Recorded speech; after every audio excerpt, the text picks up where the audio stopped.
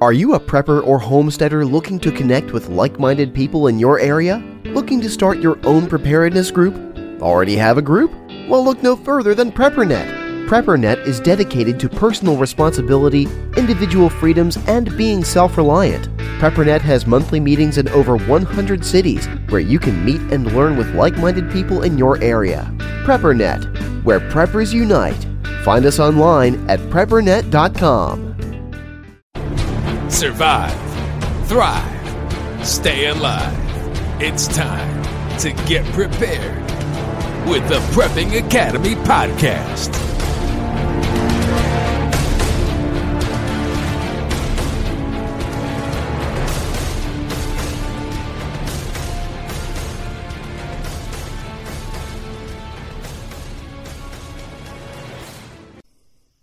Hey guys, welcome to the Prepping Academy. I am Forrest. There's no tenderfoot here tonight. He is not 6 foot under. He is just working. I wanted to bring to you a podcast that I was on just a week ago. A gentleman named David Vines. He's on Preparedbroadcasting.com. He has a show that is called All Hazard Communications and Preparedness. That's on Preparedbroadcasting.com. The show was recorded on September 4th, 2018. The show title was Communication Security Before, During, and After an SHTF. We got into a lot of different topics. I enjoyed it. David's a fellow member of the Carolina Preppers Network. And good show. Want to apologize for not having any podcast up lately. We are still doing podcasts. We are just in the process of taking the Carolina Preppers Network, which has been focused on the Carolinas. We're releasing a new site at the end of September where we will be taking a new name called Preppernet.com. That's Preppernet.com. We will be taking it nationwide. And it's a big undertaking. And currently going on is we're preparing for Hurricane Florence coming to the Carolinas. And there'll be more on that probably in a podcast I'll do tomorrow night and post it. But I hope you enjoyed this from the Prepper Broadcasting channel, David Vines, All Hazards Communications and Preparedness, that was recorded last week. You guys take care, and we will be back. Have a good evening.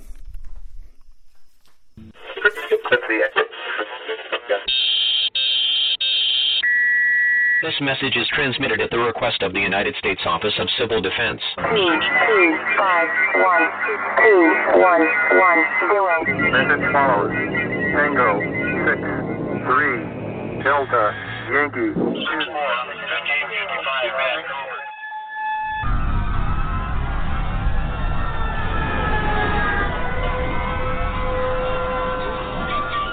I got a message. Now we're up the IP, bomb line checklist. Pilot, center the FCI and keep it centered. Roger, centering FCI. 10 seconds to go.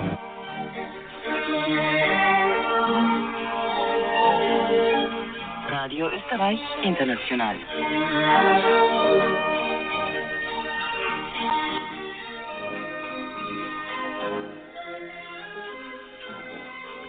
Well, good evening, everybody. This is your host, David Vine, for another information-packed podcast right here on the Prepper Broadcasting Network, live every Tuesday at 9 p.m. And we're on the East Coast of the good old USA, so it's 9 p.m. local for us here. Good evening or late afternoon for those out in California and maybe even Hawaii. Good afternoon. Anyway, tonight's guest is Forrest Garvin. He is what I would describe him as a prepper extraordinaire, and I mean that seriously. He's been into prepping for long before it was called prepping, and he's got a tremendous background.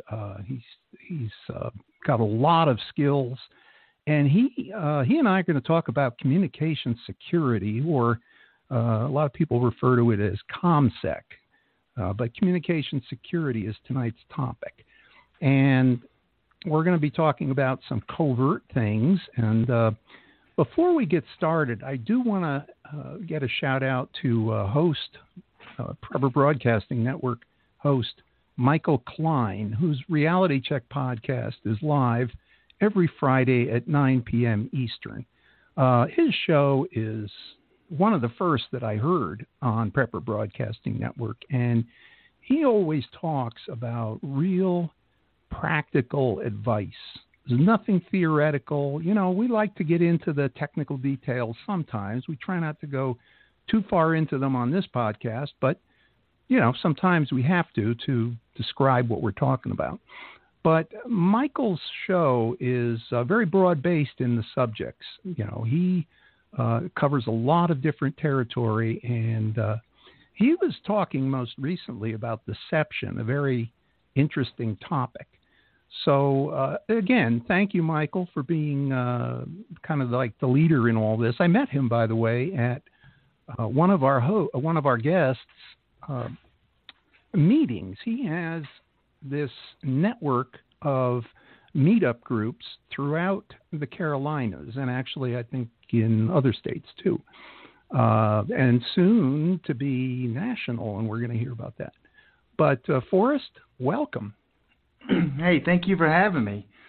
Yeah, describe what you do, Forrest. Well, first of all, I do want to thank you for having me, and I appreciate G-Man and his years of service to our community, because G-Man has been doing this as long as I can remember.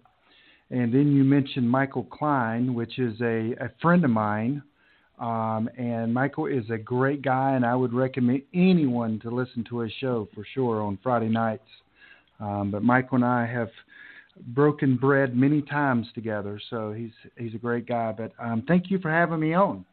You're welcome. Tell us about the Carolina Preppers Network and what you have planned for that.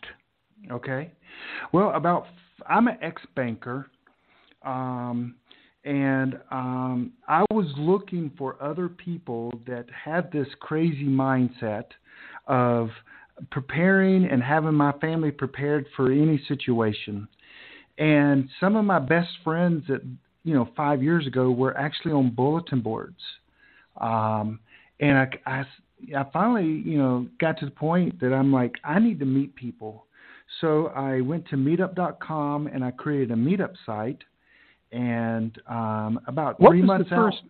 Excuse me a second. What was the first city that you had that in? That was in Charlotte, North Carolina. We ate at Fuddruckers. We met at Fuddruckers, which is an awful place to meet, just for the fact of it is loud and kids were running everywhere. So we had, I think it was 5 people at the first meeting, and I was really discouraged because being an ex-banker, just, I don't know, I just had this mindset that I was going to meet other people like me. And I tell this story a lot. I met this lady. She's like a hippie, long hair, colorful dress, and she's telling me she's a homesteader and natural herbs and medicine. And I'm like, oh, my goodness, this is not the type of people I wanted to meet. Little to know that they didn't need to change. I had to change, and now that lady is like one of my best friends, and I tell everyone I'm going to kidnap her because she has more skills than any other human being I've ever met. So, is this the same person you told me about that was identified with the Resist movement? No, that was a few years later, yes. So a few years later, this young lady came in, had a Resist movement T-shirt on, and I'm thinking, well, she's welcome. Nothing was ever brought up. 2 weeks later, she brought her sister, or 2 months later, she brought her sister. And I'm thinking, this is going to get bad.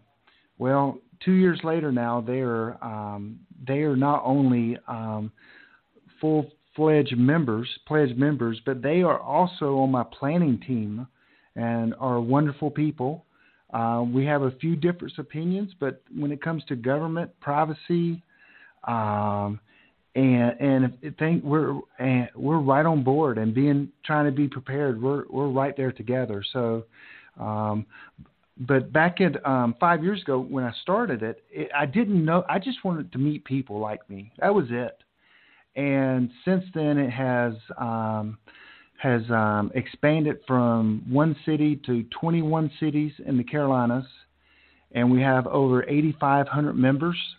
Wow! We also That's have incredible.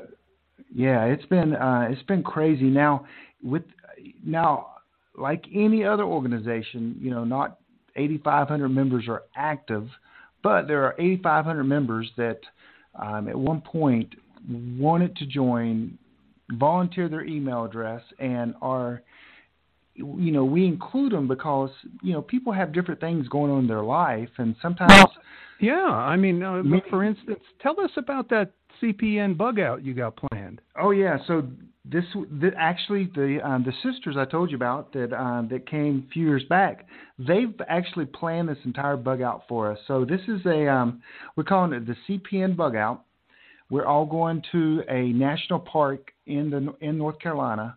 We pretty much have taken over the campground. I am guessing with kids and everyone, we'll probably have over 300 people. There's I think 82 campsites that are completely full. People have been doubling up for over a month now. So I've got 2 other people camping in my spot. Wow. And hey, so, Forrest, yeah. We've got some limited time here.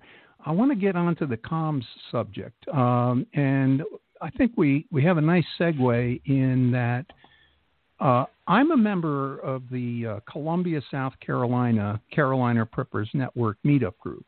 Okay. And I met Michael Klein through that. And a while back, I saw some message traffic regarding the bug out, and someone said everyone must have a Baofeng radio. And so what's with that? Hey, let's take a quick break. Has your data been hacked? Do you feel uneasy about the vulnerability of your personal information online? Were you involved in the Target, LinkedIn, or Microsoft data leaks? Don't know? If not, then pay attention. Join Forrest Garvin from Preparedness for a free webinar on privacy and security. Gain insights into safe internet browsing, VPNs, crafting online aliases, secure emails, detecting if your data has been hacked, and managing passwords. Secure your spot today for this webinar on privacy and security. It's free. This webinar delves into comprehensive strategies for bolstering your online privacy. We've got you covered, from fortifying your passwords to shielding your financial information and mastering state-of-the-art encryption techniques. We're offering 2 convenient dates to suit your schedule. Reserve your spot now at preppernet.com/privacy. Don't let cyber threats erode your peace of mind any longer. Take the first step toward a safer, more secure online experience by joining us for our free webinar. Remember, knowledge is power when it comes to safeguarding your privacy. Sign up now at preppernet.com/privacy. We'll see you there. So one of the classes, we're going to be teaching a lot of classes. When I say we, it's just members of CPN, the Carolina Prepper Network. We're going to be having classes the entire weekend. And people, communications is always kind of the last thing Prepper does because they're scared of it. And so what we're doing, we did a big push so far this year, had over 50 people get their ham license, and we want people to bring their radios because we're going to actually practice doing a net. We're going to practice programming the radios. We're going to teach them everything we can, hands-on. In the morning, it's going to be, drinking from the fire hydrant, but we want people to not only, because all preppers, they buy the $24 Baofeng. When you get further along in your comms career, you always kind of graduate to better equipment. But hey, $24, you can't go wrong. So we're going to do a lot of real testing when it comes to nets, to doing simplex. We're going to do all that on site there. That's great. Now, you mentioned another network that you belong to, and this one is actually a radio network. You mentioned Black Echo when we were talking earlier. What's that all about? Okay, so AMRON, so with the Carolina Prepper Network, is changing its name at the end of this month to PrepperNet. And our communication piece is going to be handled totally by AMRON, which is John Jacobs Schmidt out of Idaho. And he came up with this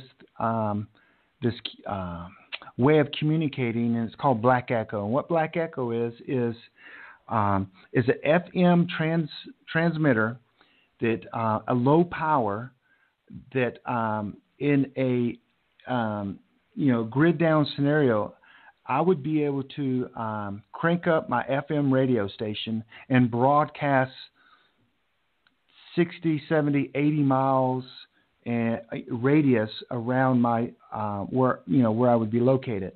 Now, there's some offset issues there, but still it can get communications to a large amount of people because everyone has radios, car radios, and you can get information out. And so it's called Black Echo. During times of no distress, there's a limited wattage that you can do, meaning it really can go really past a couple of blocks. But in that time of distress, it's totally illegal for me to pump that thing up and communicate to people. And we're going to test that also at the Bug Out Camp. But the wattage is key because there is a legal limit, and we want to stay within that legal limit, which where we'll be able to definitely reach all our campers without breaking that limit.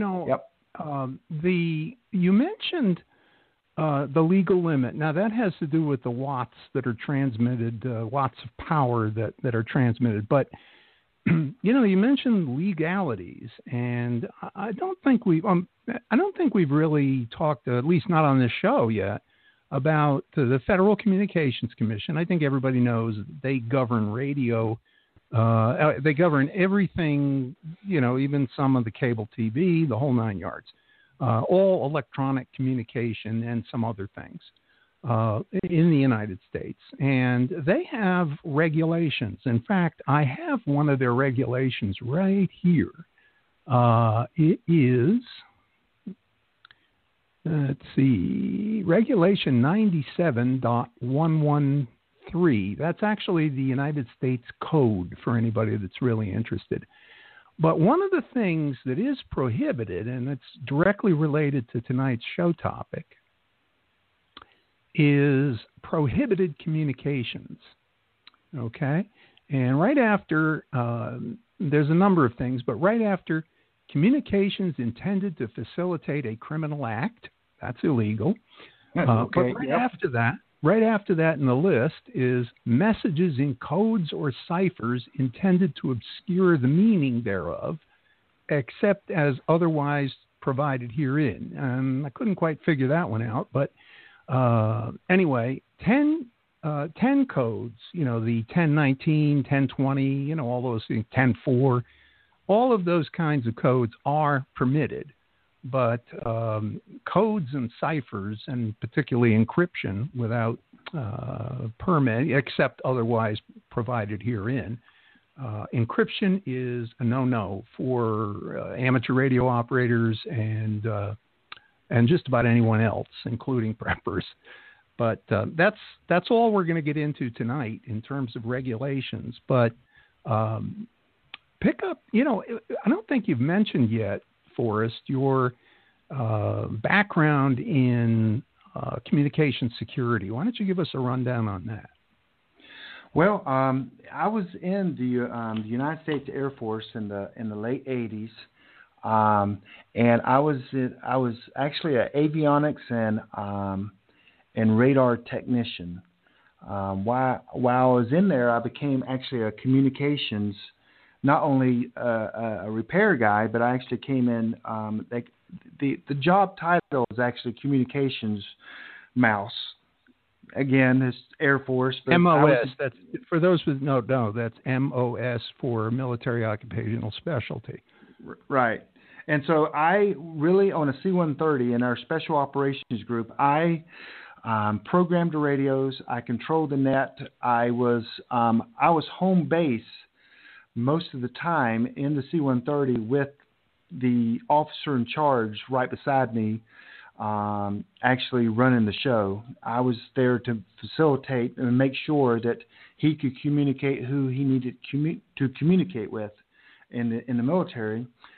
Since then, I've gotten out. I was that guy out of the military in the 90s, but since then I've got my went and got my technician and my general license, and have a HF rig. I've got all the toys that one needs, and I'm still learning.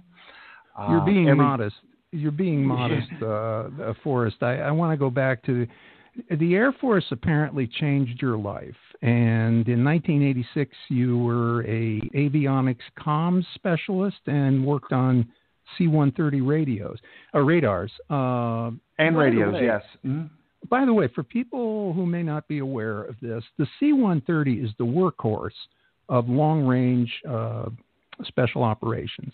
And he volunteered with JSOC, which is the Joint Special Operations Command, for 2.5 years. That's what I mean. You're being modest here. Tell us more, about what you did and some of the missions you went on, without giving us any classified information, of course. Yeah, it's funny that you say all this, because not many people, I tell people that and they have no idea what it is, and I usually don't try to get into it too much. But yeah, so JSOC is Joint Chiefs, of Staff, or it's really working for a senior leader at the Pentagon, and our unit, we had 2 C-130s, we had members from every branch of the military, not only the U.S., but we had some British service. We had a couple Canadian military.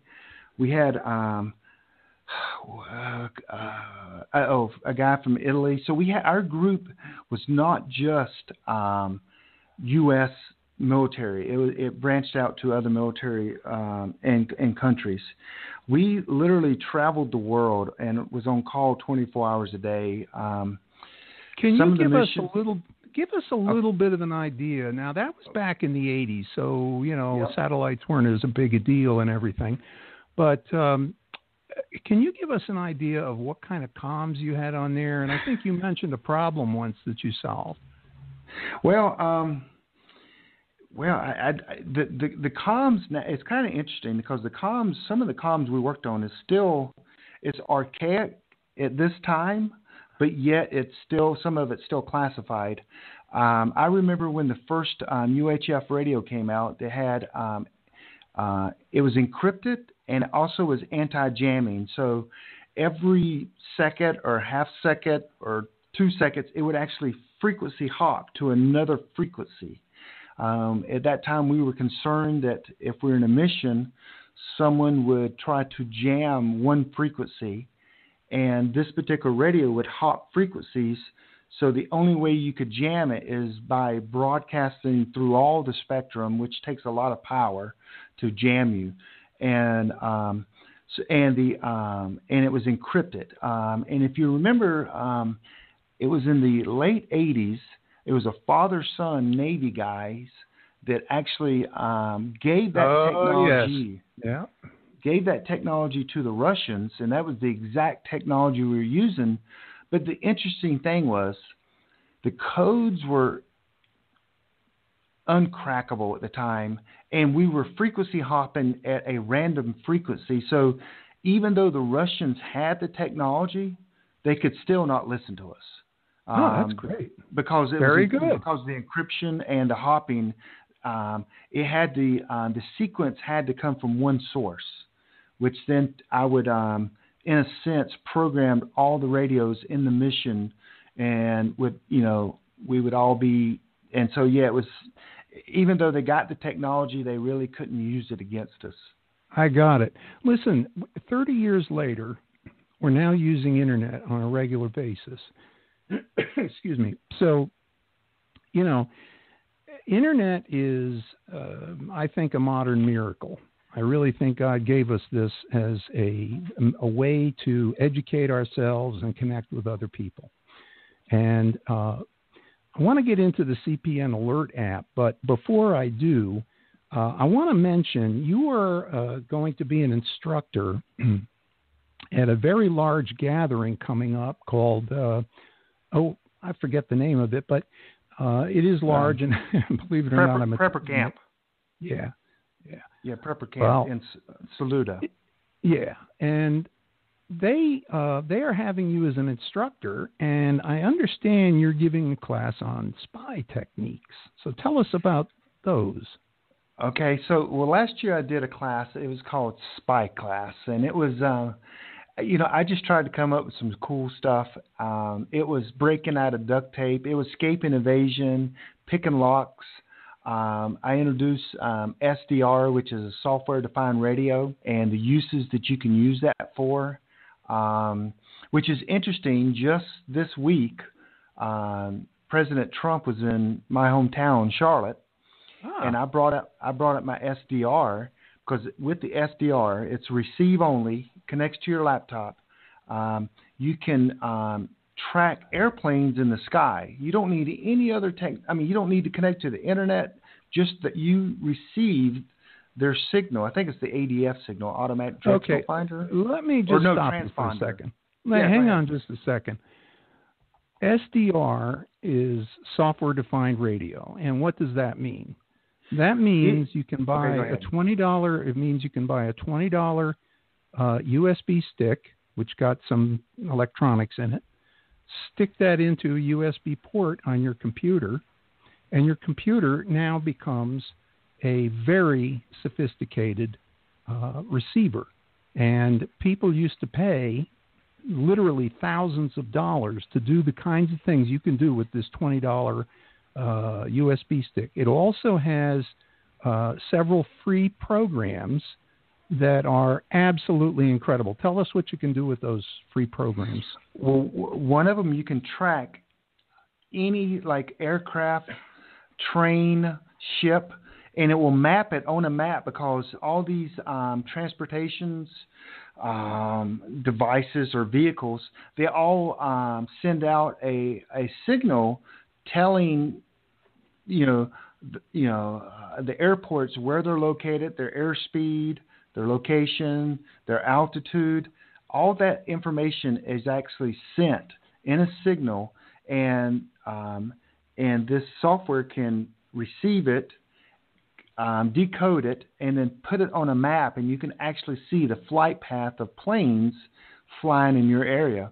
It can also receive any radio signal generated. I am from, I think, it's 5 absolutely hertz. Amazing. It's amazing. Yeah. Well, there's different models, and they cover different things, and there's actually a transmit-receive model that's designed for the ham radio bands. But before we get into that and try to, describe some more of these spycraft, I just selected the technology or the communications-oriented stuff out of your slides. But we've got a break now, so let's go ahead and take a short break. And when we come back, we'll get into some of these spy techniques. Okay, let's see. We were talking about the slide deck that I got from Forrest Garvin, our guest tonight, who's head of the Carolina Prepper Network, which is a very large organization spread throughout the Southeast. And he has a number of topics that he's going to, I think there were probably about 100 or so slides in there, but he was talking about a number of topics. One that I want to be sure to cover, and that's this CPN, what is it now? CPN Alert app. Tell us about that for us. Okay. So we have many methods to get information to our members, and one of them is an alert app. So as our members sign up for the alert app, they put what city that they're located in, and then they check the cities that they would like to get information from. So let's say that you're from Charlotte. And when you sign up, you just put I'm from Charlotte, and you don't want any other information but Charlotte. Then you submit, you become a member. So as situations happen, or what I and my team determines that is information we need to get to our network, I can send an alert straight to your phone, and it is truly an alert. It will bing your phone, even if it's on silent, and say, hey, there's an alert, emergency. 2 cases we've used this, and it's actually more than 2, but 2 good examples are in Cornelius, North Carolina. There was an active shooter downtown in Cornelius, and so I got that information. I messaged just the people in Cornelius, and all the members in Cornelius got that information, and they knew to stay out of downtown. And actually, 2 of our members said that they were actually heading that way as they got the alert. Wow. And went another way. Well, let me ask you this. Okay. Pardon me for interrupting, but, again, we don't have a lot of time tonight. Okay. I want to try to stay on track with communication security. You mentioned some apps that you use for covert communication. Okay. Tell me about those. Okay, so one of the apps, the only app we really use that is on like a smartphone, is an app called Signal. Signal is an open source encrypted end-to-end communication app. So as I type a message and I press send, it has already verified my phone and your phone, and it encrypts it on my phone, sends it to your phone, and decrypts it. That is a very secure way of communicating. It also can do telephone calls. Because it's open source, it is one of the best apps, communications apps out there, because it is, day to day, it is tested by hackers to make sure that it is doing what it says it should do.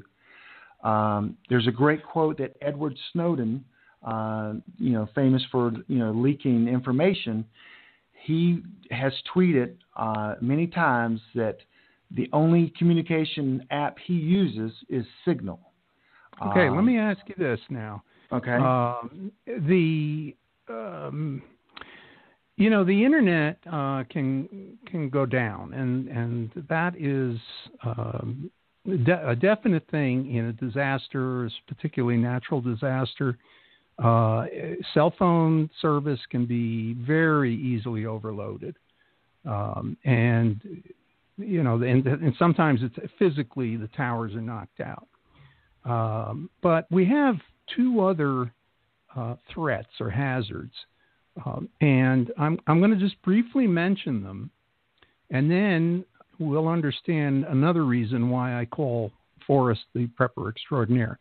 But most people know about EMP, so I'm not going to even talk about that.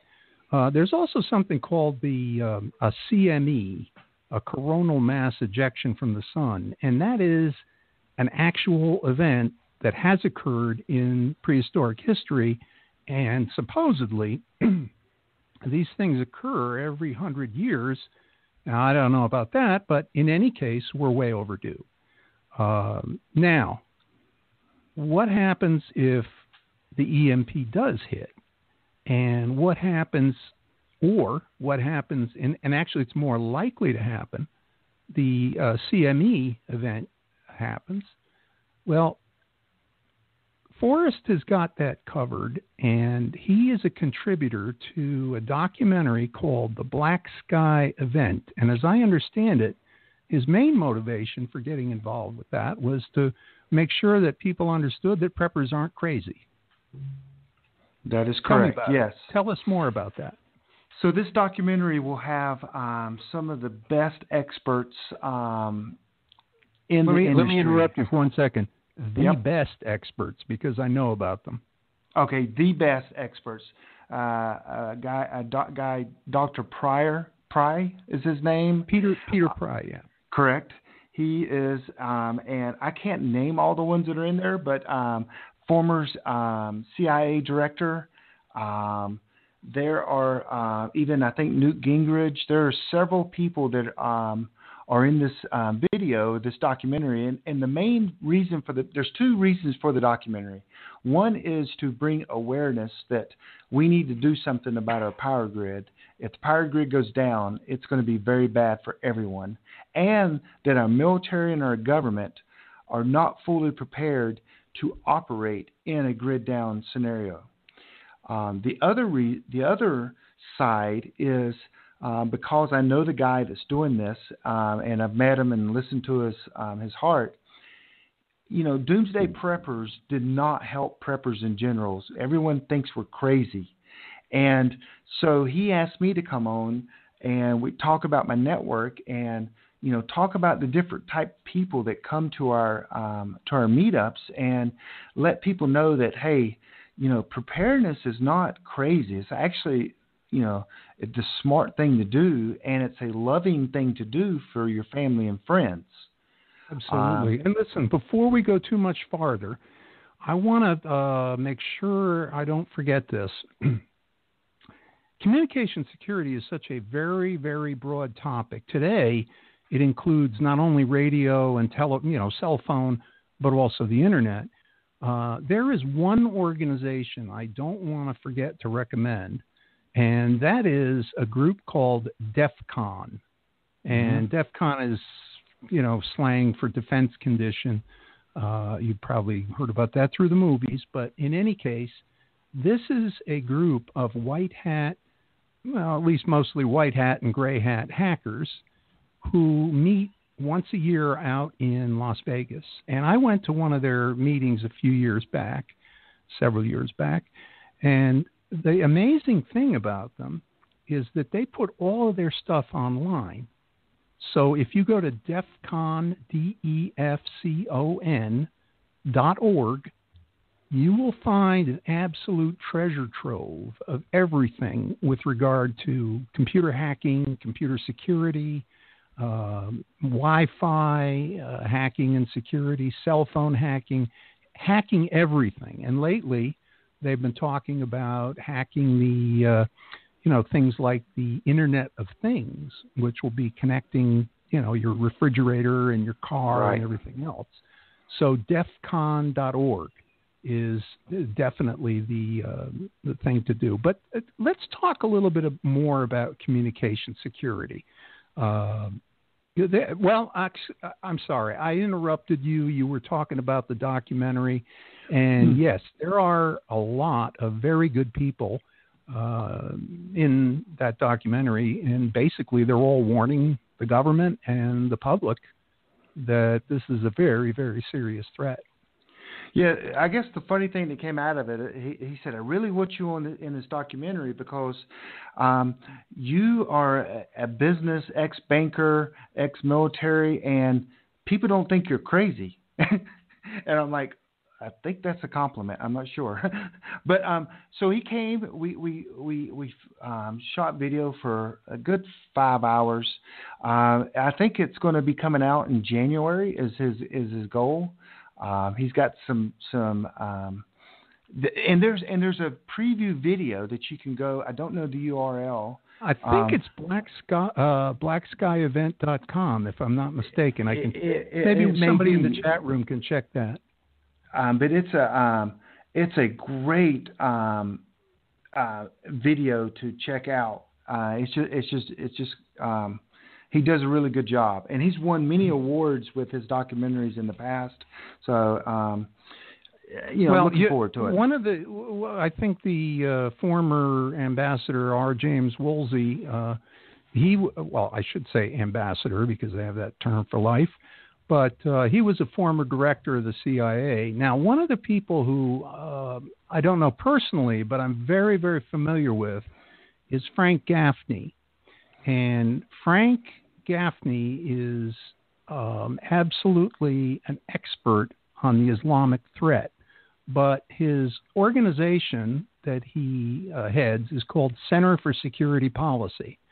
And he really gets into this subject occasionally. And, there are a lot of other security issues. But, I don't necessarily want to recommend you tune away from Prepper Broadcasting Network. But if you search for Center for Security Policy.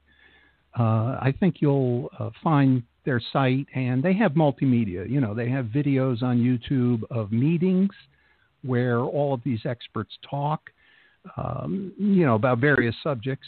And, you know, they have a podcast too, but it is definitely worth listening to get real in-depth analysis of some of the serious threats that the country faces. Yes. And so, you know, let's put that one to rest, you know, in terms of the documentary. But there are a lot of good people in that documentary. But getting back on the subject of ComSec, what are some of the other methods that don't rely on the internet? I mean, let's say, you know, things really are bad and we don't have an internet anymore. What are some of the, you know, things you can do to communicate covertly? So you're saying without electronics? Correct. Okay. Well, one of the things that we're teaching in an upcoming a class is just some of the basic hobo signs. And I know that sounds crazy, but there's back, you know, 100 years ago or 70 years ago, hobos created their own language to warn other people of if there's a safe environment, not a safe environment, where there's water, where's a good shelter, and they would leave these signs, and to the ordinary person walking by would just think it's graffiti.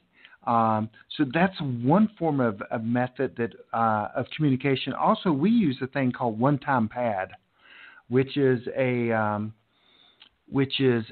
very secure way to get information back and forth. But that it does have to change hands. So I would encrypt a document by hand encrypting it. We have no electronics at this time, and I would write it down.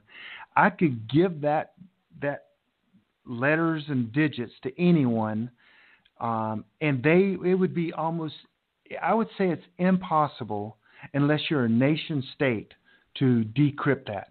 Meaning you've got to have computers and hardware and software to do that, and major software and computers. I could give that document and say, hey, take this to Raleigh or California and give this to so-and-so. And on the other end, they would be able to de-encrypt it. And it's and you only, the reason it's one-time pad, you only use that code one time. And then once that message is passed, you tear everything up and you kind of start all over. Got it.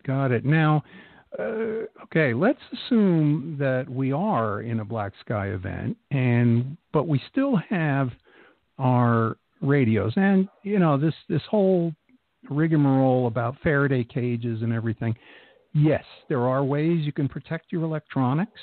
We're not going to get into that tonight, but there are ways, and I think while a black sky event would knock out the electric grid for sure, thereby, you know, basically shutting down the internet after a couple of days of generator power and batteries and stuff. But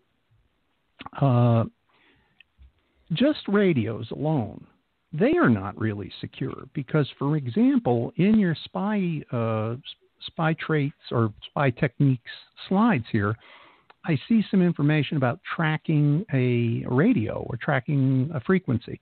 Tell us a little bit about that technique, that spy technique. Well, couple things you can do here is I have several radios. I have a scanner. Of course, any signal in that spectrum that the scanner can pick up, I can probably listen to.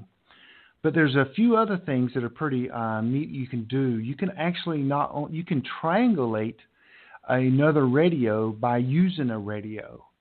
And one of the things I taught in that class is you can actually use a Baofeng radio and triangulate, or even not even triangulate, just by using your body and the antenna, you can start to determine what direction the transmitted signal is coming from. So you could track someone using just a basic $24 radio.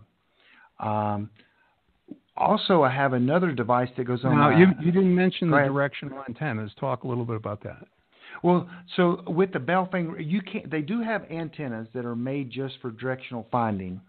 But what I'm talking about is if I take my radio, my $24 Belfang radio, and I hear someone transmitting, I can take that radio and put it up against my chest. And as I turn around, if I still can hear the signals with that antenna pressed against my chest, that means that signal is pretty strong.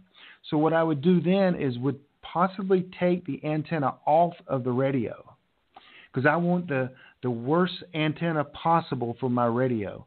Then I would put that against my chest, and I would turn. And when I turn away from the signal, more than likely my radio would not be able to receive that signal.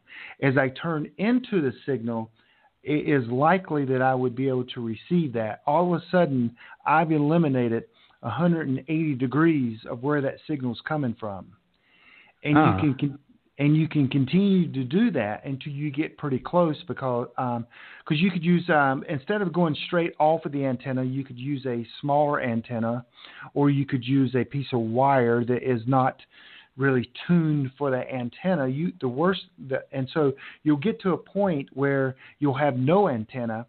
That means the signal, you're pretty close to the signal. I got you. But you can triangulate just with a regular Belfang radio.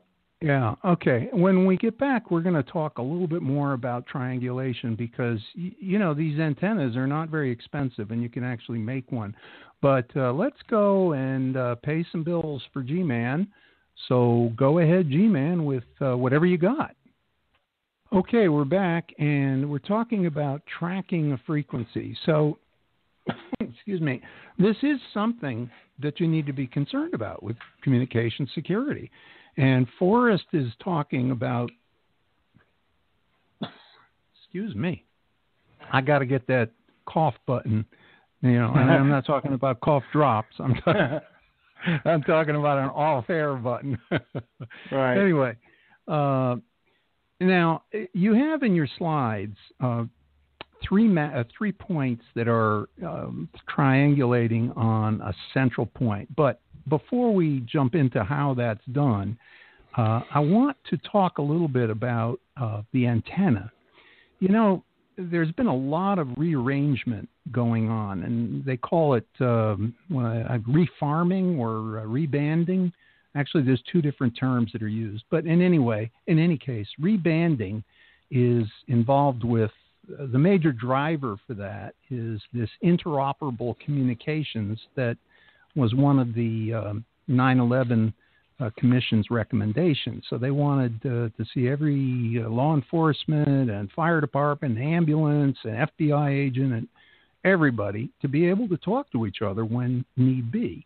And so that's why there's this big move among law enforcement to go to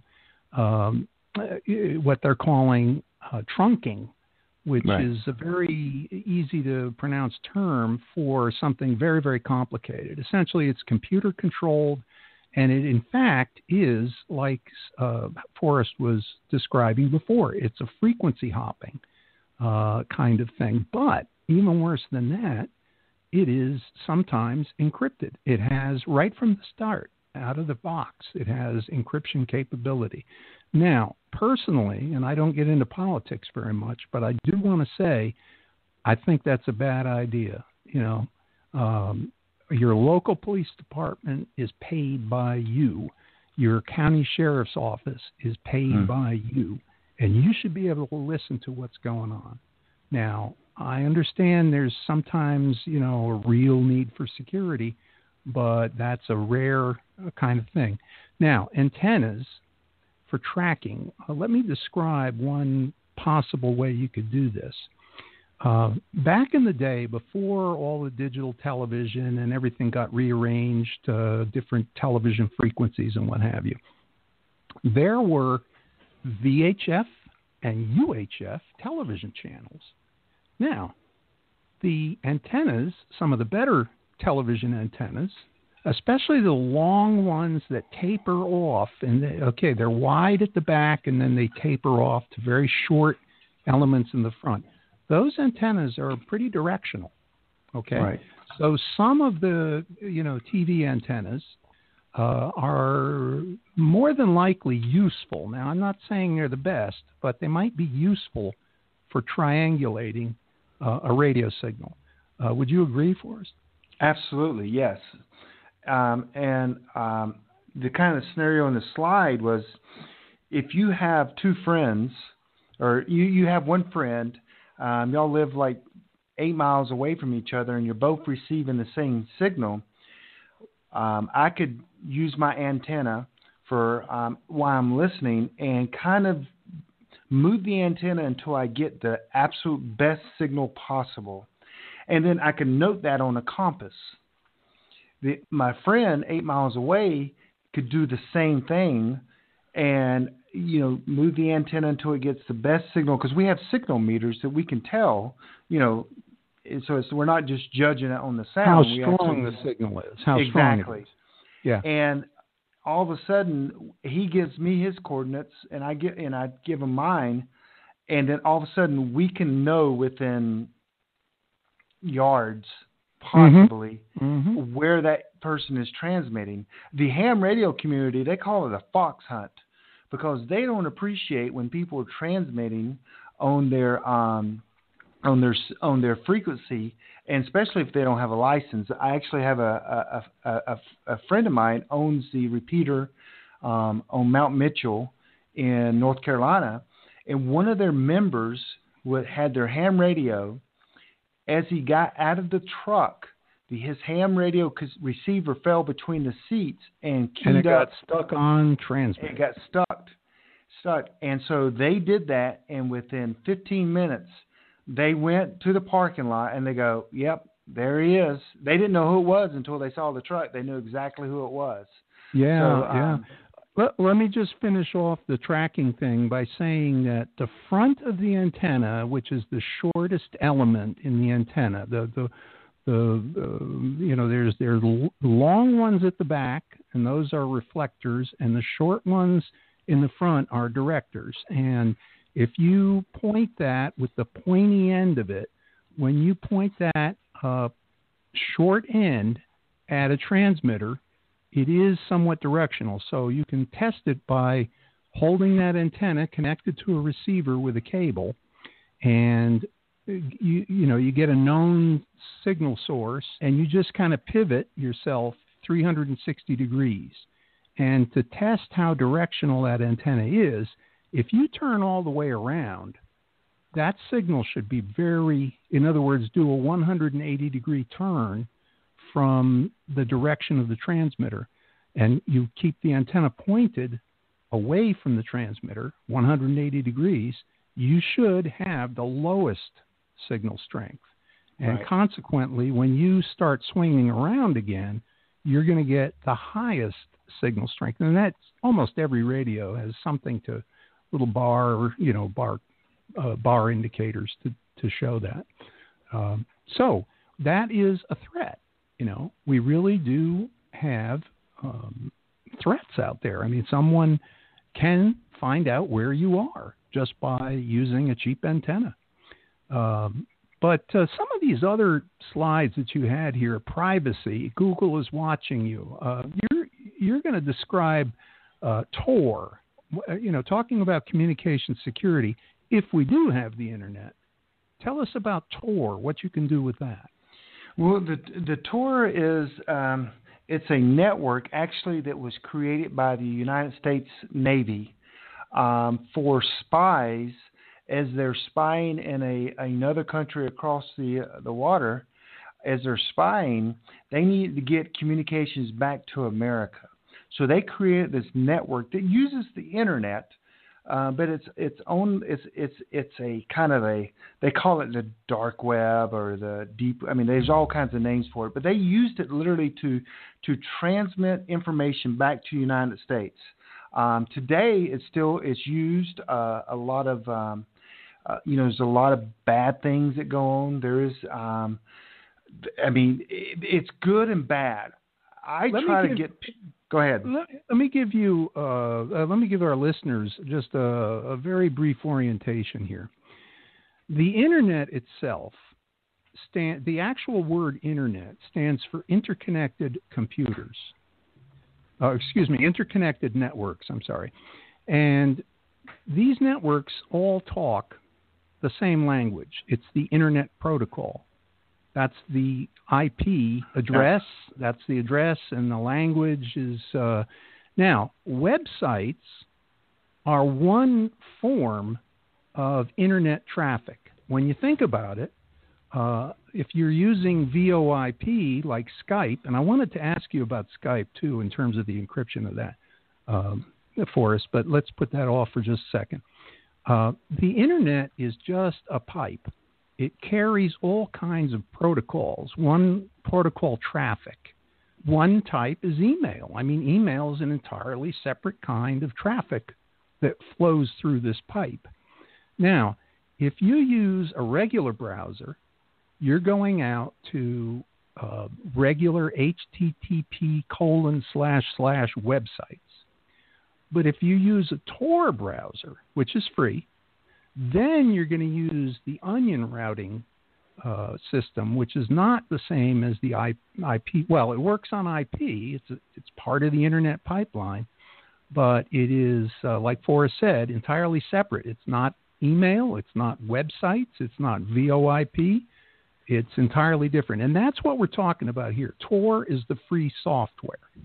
Correct. So can you wrap up that, Tom? Yes. And so so there's a network of computers. And one of the reasons it's kind of secure, a lot of people would argue that it's not. But I know that when I read the facts of the crime ring, Silk Roads, it took them years to crack that. They were doing drug trafficking, sex everything bad you can think of. The only way they caught the people involved in that was a gentleman used a username that he used on the dark web, and he used it in real life. And that's the only way, after 3.5 years of trying to crack and find out where these people were. But it goes to different computers. It changes the routes, the routing. It's a pretty secure network. Do I think nation states are listening and are making their own network and building their own nodes? Absolutely. You know, there's a picture here. I'm looking at it from your slides. It shows an NSA data center. That's that new facility that is it Utah where they built that? Yes, they watch and record everything. Absolutely. And you know, today storage is so dense. I mean, I have a little thing that looks like, I mean, you could stack 4 of them tall, 4 of these little devices tall, and you would have, you could have 4 terabytes of storage, and it would be smaller than a package of cigarettes. Okay, it's called solid state storage.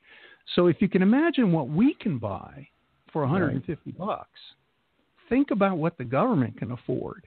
And I mean, those giant buildings that they've got out there, and you've got a picture of it right here in NSA data center out in Utah. Those buildings could hold literally millions of them. But anyway, we're going to go tonight. We've just barely scratched the surface. So I hope we can thank you, Forrest, for being a guest. Thanks for having me on. I appreciate it. Yeah, and I hope that we can get into this subject in a little more depth. But good evening. Goodbye, everybody, and we'll see you next Tuesday. Thanks for listening to the Prepping Academy podcast.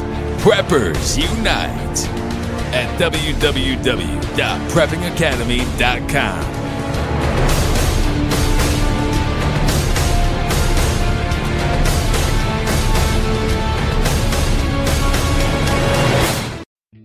Are you a prepper or homesteader looking to connect with like-minded people in your area? Looking to start your own preparedness group? Already have a group? Well, look no further than PrepperNet. PrepperNet is dedicated to personal responsibility, individual freedoms, and being self-reliant. PrepperNet has monthly meetings in over 100 cities where you can meet and learn with like-minded people in your area. PrepperNet, where preppers unite. Find us online at preppernet.com.